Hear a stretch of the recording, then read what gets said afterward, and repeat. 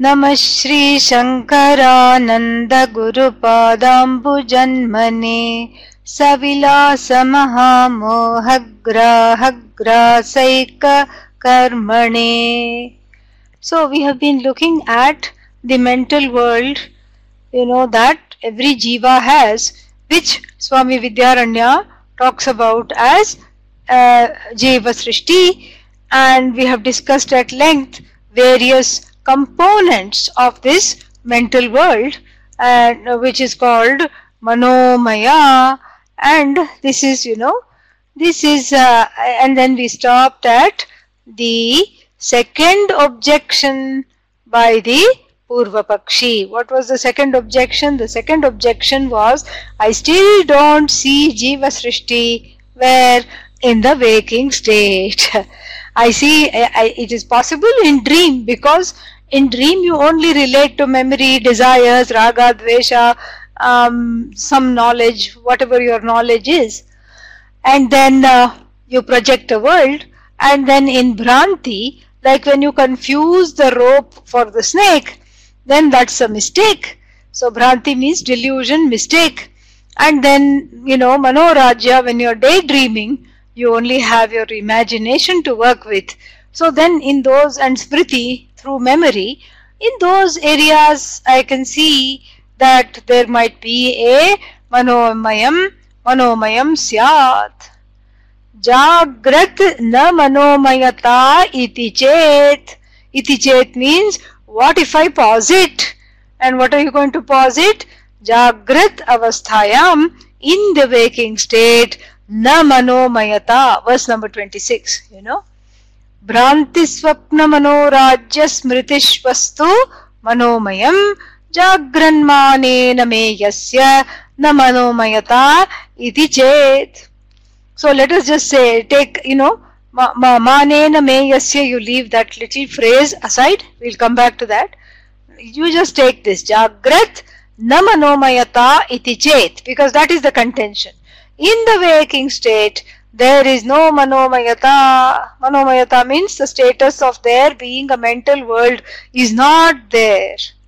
And what is the hetu? The hetu, the cause, the reasoning, the logic given for that is that, manena meyasya vastunaha. So, manena meyaha. So, mana here is means of knowledge. Meya is the things to be identified. So, the Purva Pakshi says, I'm not an idiot. Oh, how come you're not an idiot? Because in the waking state, why will I need to imagine a mother, for example, when the mother is standing right there? And if the mother is physically not available, maybe the photograph of the mother is available. Physically, let's say she is elsewhere, but the photograph is available. So I see the photograph, and then, or I see the mother, and I can directly relate to the mother, and I see the physical form of the mother using my sense organs. And so with the eyes, I behold the physical form of the mother. This is mother, I say. And then what do? Then perhaps I can use my ears. Maybe she's wearing glass bangles and they make a clinking noise. So I use the ear. And maybe she's wearing flowers in the hair, nice jasmine flowers. So I can associate that fragrance with her, and I can touch her.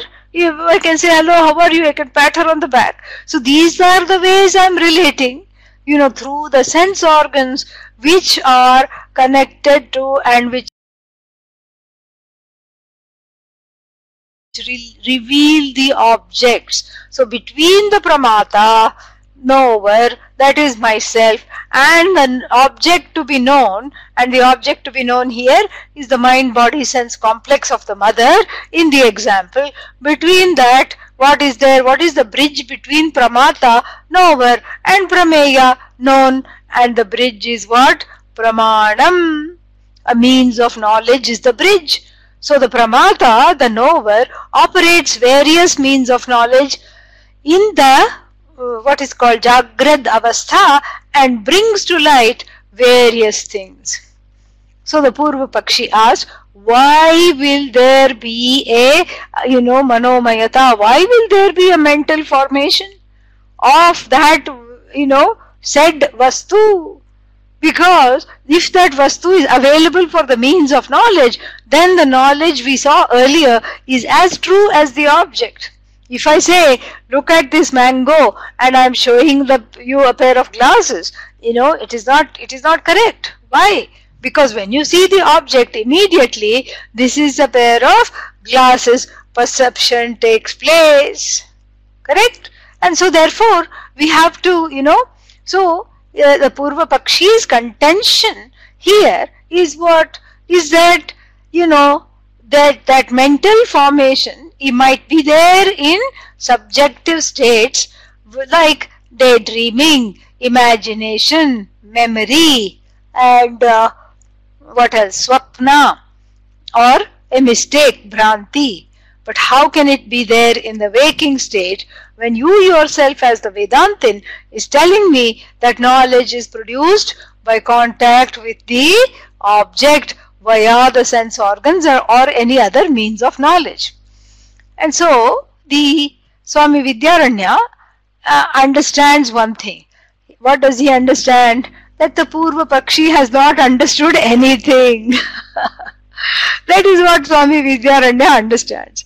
That this Purva Pakshi is got a empty head, has picked up some Vedantic lingo, mana, meya, etc., pramata, but obviously he is not understanding how the process of cognition takes place. So Swami Vidyaranya's tactic now to silence or to explain the doubt, to silence the doubt or to resolve the doubt of the Purva Pakshi is to take a deep look, a long look into how does Vedanta Śāstra talk about the cognition of objects. So, in other words, he answers the very tricky, sticky question: is the cognition of objects objective? Very interesting question. So, am I able to cognize the object objectively, or is some subjectivity already built into the cognizing of objects which are external, which can be objectified by me? And so what does he do? He agrees with the Purva Pakshi to disarm him a little bit. So what does he say? He says in verse number 27, Badham means no problem, yes. And so we'll chant the verse and see. Badham manetu meyena yogat syad vishaya kritihi bhashyavartikakarabhyam ayamartha udiritaha. So Badham means yes, that's correct. What is correct? Mane, in the matter of something, an object coming to light, mane, in the matter of pramana, tu neyena yogat vishaya kritihi syat. Neyena yogat tu mane vishaya kritihi syat.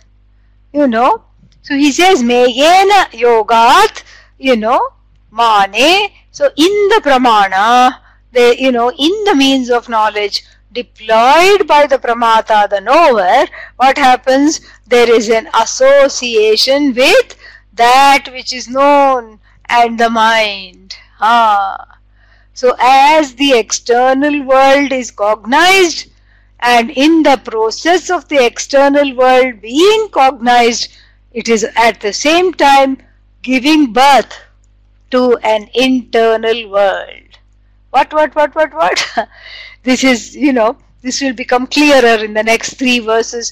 But for now, just see this. Like for example, in the waking state, corresponding to the objects perceived outside, there is a parallel universe created which is the response to those objects. In other words, when I objectify an object, then what happens? The subjective, component is already reacting to the object. So the subjective component is very much part of the objectification of the object. And which subjective component comes up for each person is according to their karma, raga, dvesha, etc. Mane tu meyena yogat. So pramana, mane means, the mind which is deploying the pramana, and the sense organs are all associated with the object which is meya. So vishaya kritihi stasyat. And once that external object enters the mind, what happens? That there is also a corresponding internal object. And you may have left the external object, but the internal object continues. Like the story, the story that is told of the two young monks. There is a story told. Two young monks were walking by the riverside, and then what happened? They came upon a woman who needed to cross the river. And the first monk said, "No, I have taken a vow of monasticism. I cannot help you." And the young woman said, "But please, I really need to get to the other side." And the other monk, having compassion, picked her up and then crossed the river with her and put her down on the other side, and both started to walk. So for 45 minutes, the first monk kept on saying, "How could you do this? How could you do that? How can you do this? And you have taken a vow of monasticism. You are bringing down the whole parampara. How can you do this? Why did you do this? And now you have broken your vow of monasticism. Don't you see that you should not touch women even if they are in need for help? You have, you are not no longer a brahmachari like this." He kept on, deriding him. He kept on deriding him. And then 45 minutes later, the first monk listened quietly, and 45 minutes later the first monk said, "My dear fellow, my brother, I left her down on the other side of the shore 45 minutes ago. It looks like you are still carrying her." That is the whole idea, that you may leave the object physically, but it is still carried mentally, depending upon your level of privatization of the object. Very interesting. And so, mane tu meyena yogat. So, what happens is that at once the external object which is cognized, cannot be cognized without it entering the mind. So even before it's cognized, the mind already has an impression of it, and then it goes out to check whether the impression of the mind is correct by going the mind or knowledge, that knowledge, which is that consciousness, as though goes out through the eyes, ears, etc., and objectifies the external object and brings it back to the mind, where it is compared to what took place, what was already there. It is compared, and then that's how cognition takes place. And this is something that the Swami Vidyaranya wants to school him, school the Purva Pakshi, to show how does cognition take place. Vadam mane tu meyena yogat, mane meyena tu yogat syat vishaya kritihi.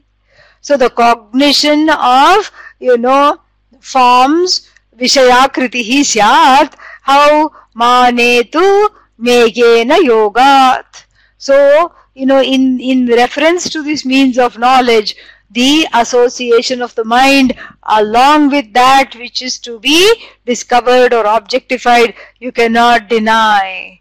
And then further, Swami Vidyaranya, seeing the tenacity of the Purva Pakshi out to get him, says, this, I am not saying this. Bhashya Vartikakarabhyam ayam arthaha udiritaha. So this is Bhashyakara, the one, the one who, who excels in Bhashya. Bhashyakara means what? Adi Shankara. And then Vartikakara means Sureshwara. This is what the whole thing is, Vartikakara means Sureshwara. And Bhashyakara means the, what is that, Adi Shankara. Because Adi Shankara wrote so many Bhashyas and was good at them. And Sureshwaracharya wrote what is called Vartikas. So Bhashya means, a certain kind of a commentary. And so that's what it is. In fact, all of these have some rules. You can't just write something and call it Bhashya. Sutrartho varnyate yatra padaihi sutraanusaribhihi swapadani cha varnyante bhashyam bhashyavido viduhu. That is called a Bhashya by people who are experts in Bhashya. What? Sutrarthaha varnyate yatra. The meaning of Sutra here doesn't mean Brahma Sutra, Paninian Sutra. Sutra means the Mula, the main source. When the main source is described. Padaihi Sutranusaribhihi. Meaning that the source is described word for word without and leaving anything out and in order. You can't just skip things. You have to just repeat that and then explain. And then you have to also explain your own words if you use difficult compounds. Swapadani cha varnyante bhashyam bhashyakaro bhashyam bhashyavido viduhu. So this is the definition of Bhashya. And Vartika also has a definition. Uktanukta duruktanam chinta yatra pravartate. Uktanukta duruktanam chinta yatra pravartate. Tam grantham vartikam prahuhu vartikajñā vichakshanaha. So, the Vartika is a small commentary, a kind of a commentary. And what is its claim to fame? Uktam, Anuktam, Duruktam. It deals with three kinds of things. It deals with what has been said, and then Anuktam, whatever the main source book like Upanishad, etc., whatever it doesn't say, also it kind of fills in the blank. What? The Vartika. This commentary called the Vartika. Duruktabhyam. Durukti means, doesn't mean badly said, but where it is not spashta, it is not clear, it is not clearly said, and the Upanishad has a habit of saying things in what? Small, pithy forms. Like Twitter, tweet. The Upanishad was the original tweet. And so that is basically what it was. And so small, very short ways, a lot of profound things are, talked about. And the job of the Vartikakara is to fill in the blanks and also clarify what is not fully clear. Tam grantham, any kind of a commentary or manuscript doing that, Vartikam prahuhu, this is a Vartika, so say Vartikajñāha, those who know Vartika, and Vichakshanaha, those who are very erudite, clever. So now, he takes recourse to Bhashyakara and Vartikakara. Because he wants to, that is the nice thing about Vedanta. If somebody comes and starts to spar with you, you don't have to take it personally. You take it out of yourself. You don't say, I am saying this. You just say, Upanishad is saying this. Look, this very, revered gurus in the tradition are saying this. And so he gives examples from two texts belonging to Adi Shankara and Sureshwara. So the first, verses 28 and 29, I think, verses 28 and 29 are from a text called the Upadesha Sāhastri. She who is in the form of 1,000-fold teachings. So it has, as you can imagine, it has 1,000 verses, and Adi Shankara is the author of Upadesha Sāhastri, a very nice text, actually, wonderful text. In fact, it is one of those texts that you can read anywhere, you can start anywhere, and you can end anywhere, because it's all so profound. Each verse is for Nididhyasanam purposes a very advanced text and a wonderful text. So this Upadesha Sāhastri, is the one that is, he is quoting verbatim in verses 28 and 29. And then he quotes from Sureshwara's text called Manasollasa, Manasa Ullasa, meaning the delight of the mind, and then Manasollasa, which is the name for a Vartika, a commentary on this one. What is that called? Dakshinamurti Stotram. So to Adi Shankaracharya's Dakshinamurti Stotram, Sureshwara has written a commentary, and that is called Manasollasa. It is just wonderful. It's a really nice commentary. It's worth studying along with the Dakshinamurti Stotram. It is worth studying. It is worth studying that, and at some point, we should do that. It's just so beautiful. So he quotes from these two. So verse 27 and 28 are from Upadesha Sāhastri, chapter 14, verse 3 and 4 respectively. So he hasn't summarized it, he quotes from it verbatim.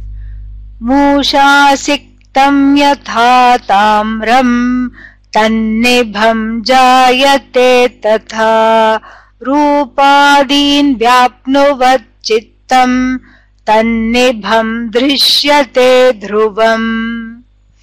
Mūśāsiktam yatha tamram tannibham jayate tatha rūpādīn prapnuvat chittam tannibham drishyate dhruvam. So he gives an example here, who, Adi Shankara, via or borrowing from, Vidyaranya, borrowing from Adi Shankara, gives an example. So this is Adi Shankara's verse, and Adi Shankara's example is quoted here. Mūśā means mold. Mūśāsiktam. Siktam means poured into a mold. Yatha, just as, tamram, copper. What kind of copper? Smelted copper. Molten copper or smelted copper. Every other thing melts, but when you talk about metal, you have to add an S and say smelt. Yeah, so this smelted copper, molten copper, hot copper, which is in a liquid form, is taken in a big ladle, and the ladle has to be of strong metal, so that otherwise it should not go in and also become liquid. Very interesting. So that is somehow taken in a strong ladle and then poured into the mold. Let's say it's of a Krishna figurine, the mold. And so the copper is falling, and then after it cools, you shake it out, and then out comes a brass Krishna, deity idol. So like this, this is a very interesting, and it hits home. It's a very practical example. And so the practical example really hits close to home because it's very visualizable and relatable. So mūśāsiktam yatha tamram, so just as yatha, mūśāsiktam tamram, tannibham jayate. Just like a molten copper poured into a mold becomes just like it. What is it now? The mold. So too, tatha rūpādīn vyapnuvat chittam, tatha, in the same manner, the mind, the antahkarana, hugging or pervading the name and form and everything, dhruvam tannibham jayate. Dhruvam means certainly takes on those very forms. Very interesting. So, what does Adi Shankara mean by this? We know the meaning of the words, but what does he mean by this? Very interesting. He says, here he compares the mind to the mind is the molten metal, and the object perceived is the mold. So when you pour the liquid metal into the mold, that liquid metal takes on the form of whatever shape the mold is in. Correct? And so too, the mind, as it were, travels to the object. See, this is very interesting than the Western perception of how cognition takes place. In the Western perception, we assume, generally, contemporary perception, that an object is lit up and the object is brought to light by the light of the sun or the, fluorescent light, whatever you have. And then the object is then, brought, and the light travels to the eyes, and the eyes make the the eyes make the object existent by visualizing the object, or rather by objectifying the object. But not so the ancient sages. The ancient ones have a very different and a very pertinent way of looking at how cognition takes place. Think about it. Like, for example, I say the word pot. You don't know which pot I'm referring to. I only said pot. But all the people in the room, in the online classroom, now in your minds, there is what? There is there is just pot, various pots.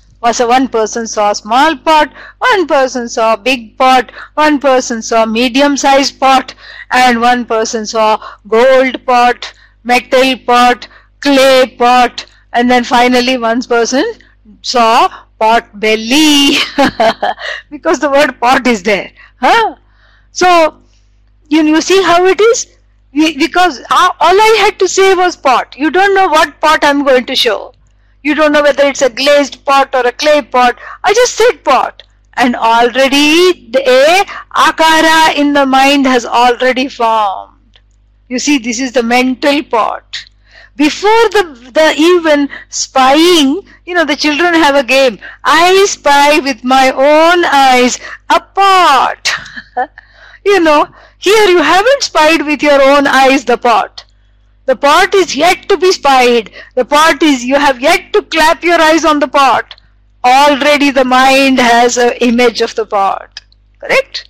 Very interesting. So the mental image, which is a temporary image, like a provisional image of the pot, is already formed in the mind based on memory, knowledge, desire, recollection, raga, dvesha. These are the ingredients for the mental pot. The mental pot is formed through memory, raga, dvesha, and the desire to own the pot, perhaps, especially if it's made of gold or precious stones.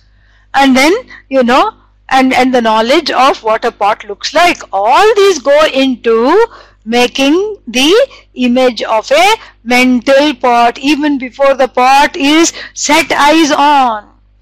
Then what happens is that consciousness, that limitless consciousness, as though goes through the eyes, the ears, etc., to objectify that particular pot which is shown.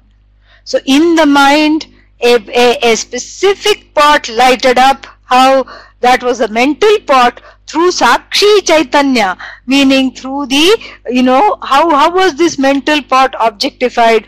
By the Sakshi Pratyaksha, by the witness consciousness. Oh yeah, I see this pot, it is a blue pot. Why? Because blue is my favorite color. This is all cognized internally through Sakshitvam, through being a witness. And then, you can't just settle for that. You want to know that this is the correct pot that you have seen, and the pot that the speaker is referring to is one and the same.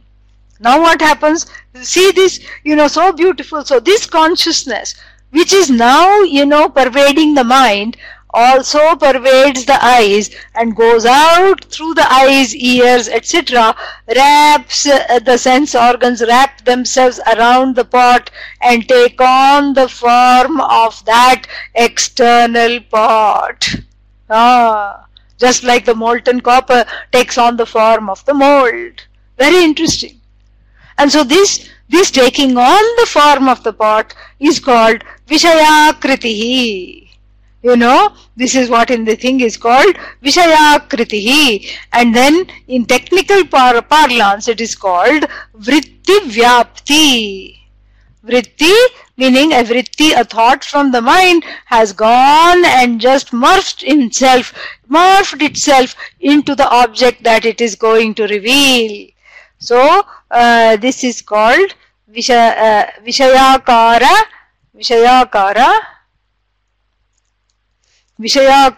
vritti. Yeah. So Vishaya means sense object, and then Akara, form, vritti, a thought form that takes on the shape of the sense object, of the object that is waiting to be objectified. So you see then that information about that object is brought back to the mind, and then the mind makes a few corrections. Oh, I thought of blue pot. Why? Because I always love blue color. But actually the pot was yellow. Correct? There is a discrepancy in the observed pot and in the pot thought. And then that discrepancy is corrected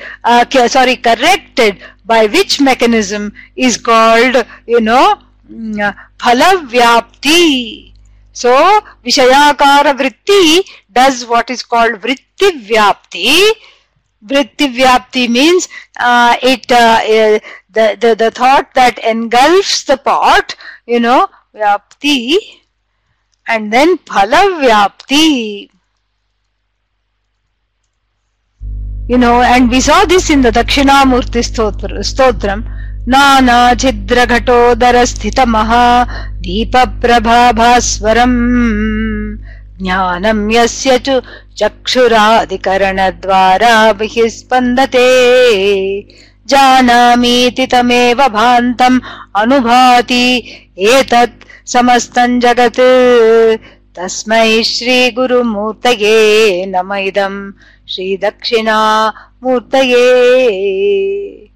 We saw that. So just like how, you have a lamp and an earthen globe on it, and the globe has a few holes in the shape of star, sun, moon, and little animals, doggy, kitty. This is to entertain the children. And then they just put it there, and then they give it a little spin. They give the lamp a little gentle spin. And then, they cover the light, as it were, and then the various shapes take, this thing illuminate the dark room, the wall. On this wall, the child can say moon, rabbit, cat, sun, star. How many lights? Only one light of consciousness. As it were, first it takes the form of the sense organs. The star-shaped light ensues forth, as it were. And so too, this consciousness in the form of sight goes out through the eyes, in the form of hearing, the power of hearing goes out through the ears, etc.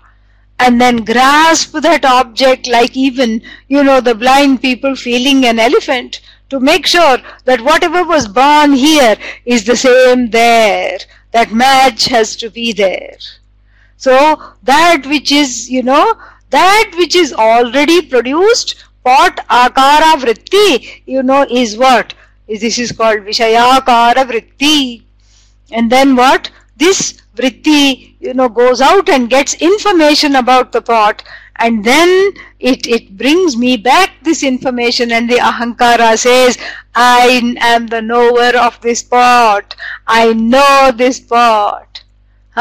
So this is how the cognition takes place. And why are we going into this explanation? Because the Purva Pakshi feels that there is no place for subjectivity in the cognition during the waking state. So since the Purva Pakshi feels that, and the Purva Pakshi, is told that, that let us just take a step back and see how cognition takes place.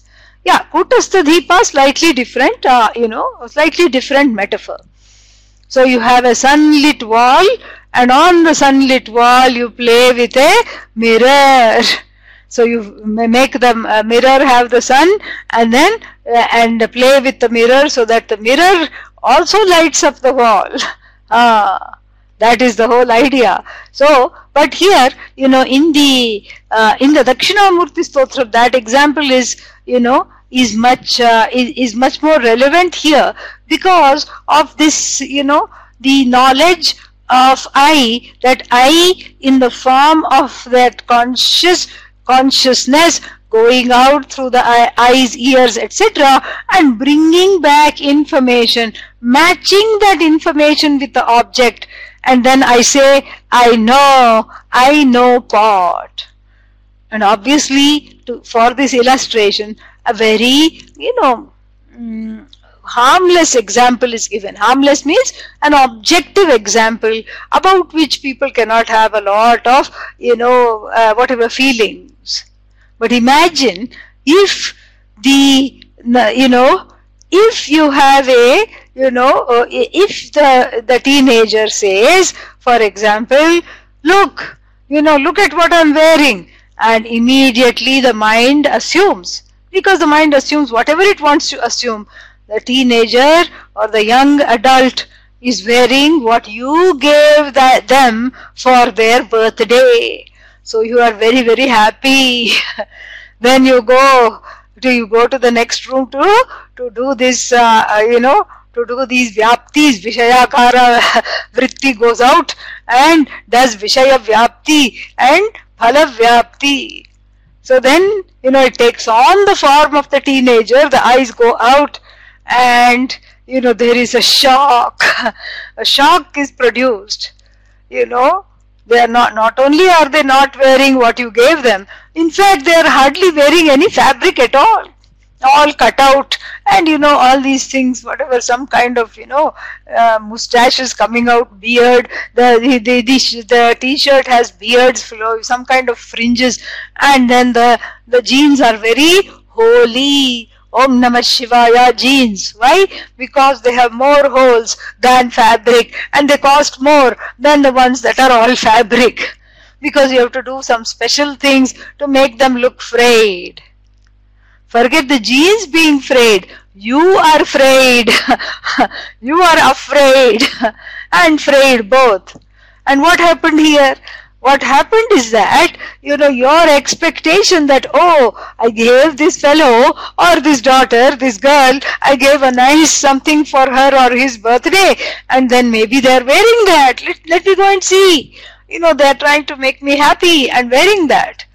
And so first disappointment, no, they ain't wearing that, and they are never going to wear that in 1,000 years, at least not in front of you. They may wear it elsewhere, but they won't wear it in front of you. So that is the first shock, disappointment, that what I assumed is not correct. And the second one is what they are wearing is enough to, curdle the lunch of the previous generation. Because the previous generation did not have this fashion. So this is a generation gap moment. And then immediately irritation or sadness occurs. Why? Because, you see the child, here the young adult, as an extension of yourself. You see, that is where the whole identification business comes in. And so, is it true that the mana, the pramana, has not worked properly? Of course it has worked properly. It has corrected the vision, by dismissing first that they are not wearing what you thought they are wearing, and secondly, what they are wearing is nothing you have ever seen. And so then how did the sorrow arise? How did the irritation arise? Irritation and perhaps sorrow arose because what is in the head that picture of the teenager wearing what I gave for the birthday is very dear to me. Even when I am confronted with the opposing evidence, I am not able to give up that picture. But in innocuous things like pot and color of the flower, neutral things, inanimate things, I am able to correct the impression. Sometimes if the person is too proud or narcissistic, they will not correct that either. Everything becomes a matter of being right and contentious. No, you are wrong. It's not yellow. It is green. Yeah, that's what I said. No, you didn't say yellow. You didn't say green at first. You said yellow. No, you must not have heard properly. You see, because there is a reputation, the ahankara gets into this ninja apasmara mode. You see, this is how it is. So for some people who are confrontational, narcissistic, too proud to admit, they never say they are sorry or they had a misperception. For them, everything is a, what is that called, is a prestige, issue. And then, so what happens? They will argue that they were right all along. But for the rest of us, for the rest of the people, yes, misperception takes place because obviously I had an assumption. And it is svabhavika. This is what the example of a molten copper going into a mold. It will not just go on one side. It will just fill up the whole mold and take on the form of the mold. So it is very habitual for the mind to take on the form of the object. And before the information is brought back, that object is, if it is a known object from previous smriti, over that, even before I see the object anew, I already have superimposed a certain understanding. And especially if it's a person, and if it's a person close to me, I am unable to accept what that corrected view that the mind has brought. The information brought by the means of the knowledge, eyes, ears, anumana, etc., I am not able to accept. That is why there is a disharmony between the Vishayakara vritti and this Vishaya Vyapti, which is the taking on the form of the object and bringing the information back, Phala Vyapti. Phala Vyapti means pervading, coming to the conclusion, I know this to be true. I may know something to be true, but that doesn't mean the mind accepts it. That is what is Jiva Srishti. Do you get that now? Yeah, that is what is Jiva Srishti. And then, so now this is the first example from Upadesha Sahasri, chapter 14, verse number 3. If for those who are interested in looking it up, if you look it up, you will find the exact same things because he has not summarized it. He has given it verbatim because he already told us he is going to quote this. He gives another example. This is also from the Upadesha Sahasri, verbatim quote, 14:4. So chapter 14, the very next verse, 4th verse. Vyanjako va yatha loko vyangyasyakarataamiyat sarvarthaka vyanjakatvadhihi arthakara pradrishyate. Vyanjako va yatha loko vyangyasyakarataamiyat sarvartha vyanjakatvadhihi arthakara pradrishyate. Vyanjakaha, from vyaj, to manifest, to reveal. Vyaj, to reveal. So vyanjakaha means the revealer. Vyanjakaha athava means va means or. Another example we take. One example was that musha siktam yatha tamram. We saw that. And then the second one is vyaj, and vyanjakaha, the one who reveals. Who is the one who reveals? The sun here is the example. Vyanjakaha va alokaha. Alokaha, sun, the one that lights up things. So this revealer called the sun, Vyangyasya akaratam iyat, takes on the form of that which is to be revealed. It covers the form that is to be revealed. It lights up the form by what? Illumining the form. How does it illumining the form? It pervades the whole form to reveal the form. That is the idea. Because if there is a chair sitting in the sun and you see the chair because the sunlight is falling on the chair, and then the sunlight is not on the handle of the chair or on the back of the chair, on the leg of the chair, on the seat of the chair, it is everywhere. So the sunlight lights up the whole chair and brings it to light, pervades the entire chair. And likewise, dhihi means the vritti, vishayakara vritti in the buddhi, in the mind, sarvarthaka vyanjakatvat, because unlike the sun, it is not just revealing a few things. In fact, that buddhi even reveals the sun. Yeah. Yaschayam purushe, yascha savaditye, sa ekah. That which reveals the sun, that which reveals all the beings, it is one undivisible, indivisible consciousness. This one consciousness alone is the revealer of even the sun.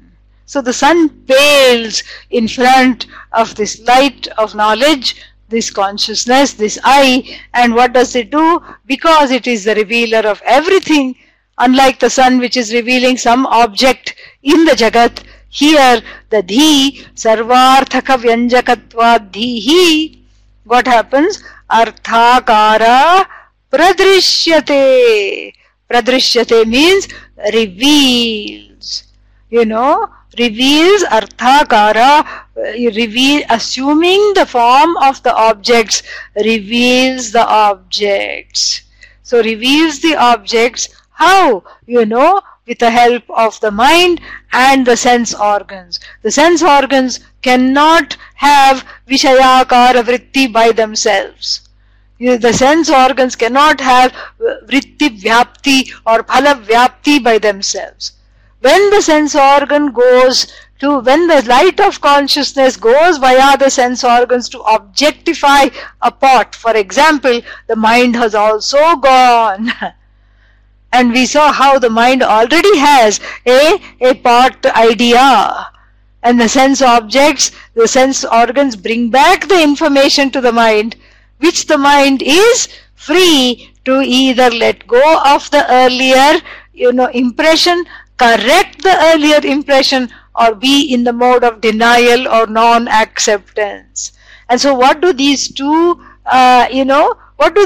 verses show? These two verses show that in the production of knowledge of the objects, the mind has a very important role to play.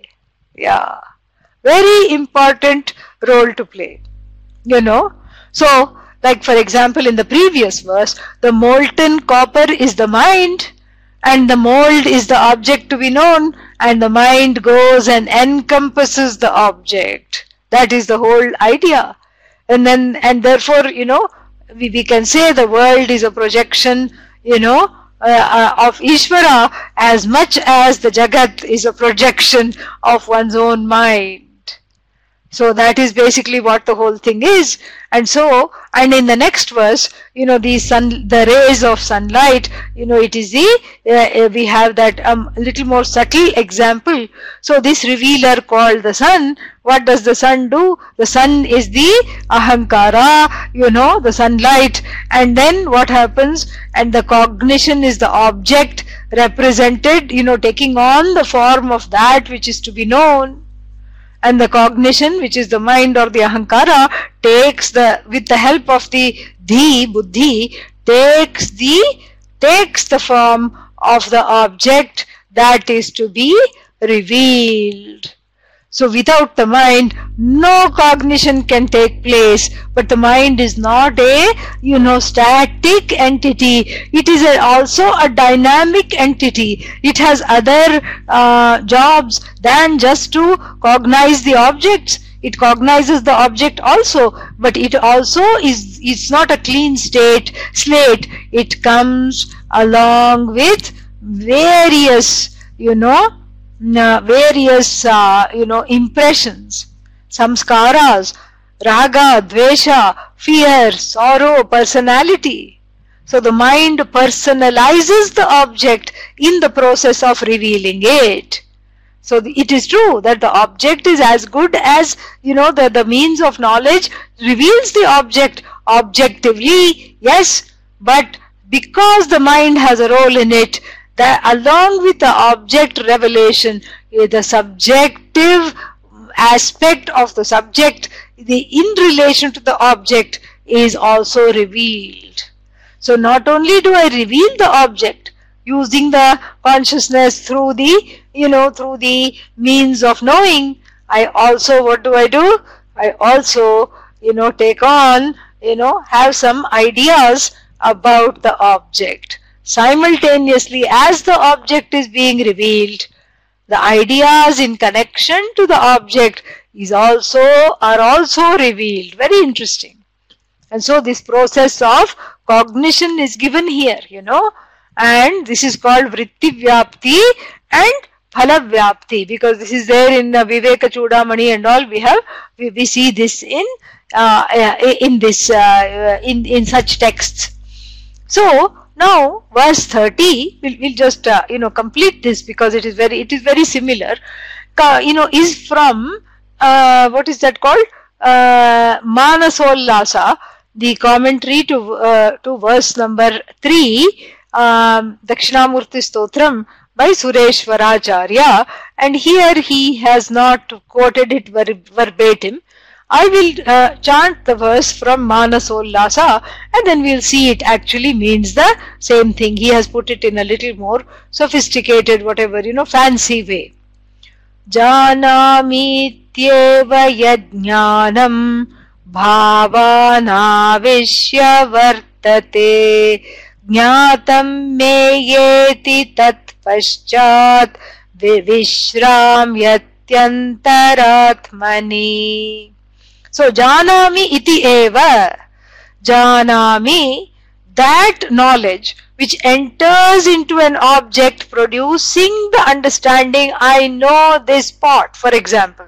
How is it born? It is born by surrounding the pot. It is born by the knowledge in the form of the eyes going and surrounding the pot.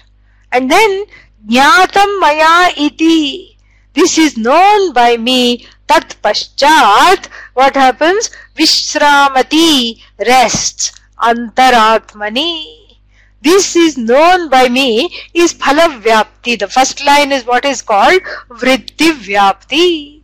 Vritti vyapti means the process by which the light of consciousness goes and surrounds the objects of knowledge through the eyes, ears, etc.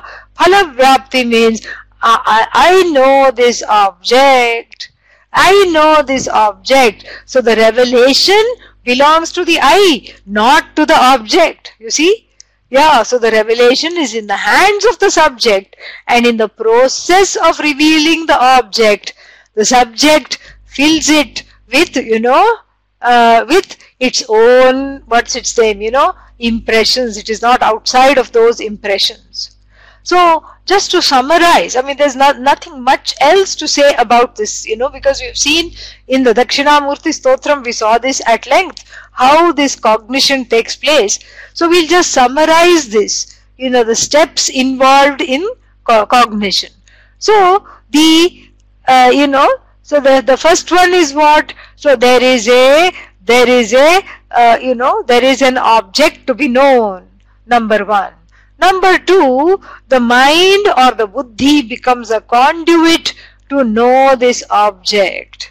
Number three, that that light of consciousness that pervades this mind, or is as though conditioned by this mind, this all-pervasive consciousness, all knowledge, is conceived of as a light, and it pervades the mind, and now the mind takes on the status, I am the knower, pramata.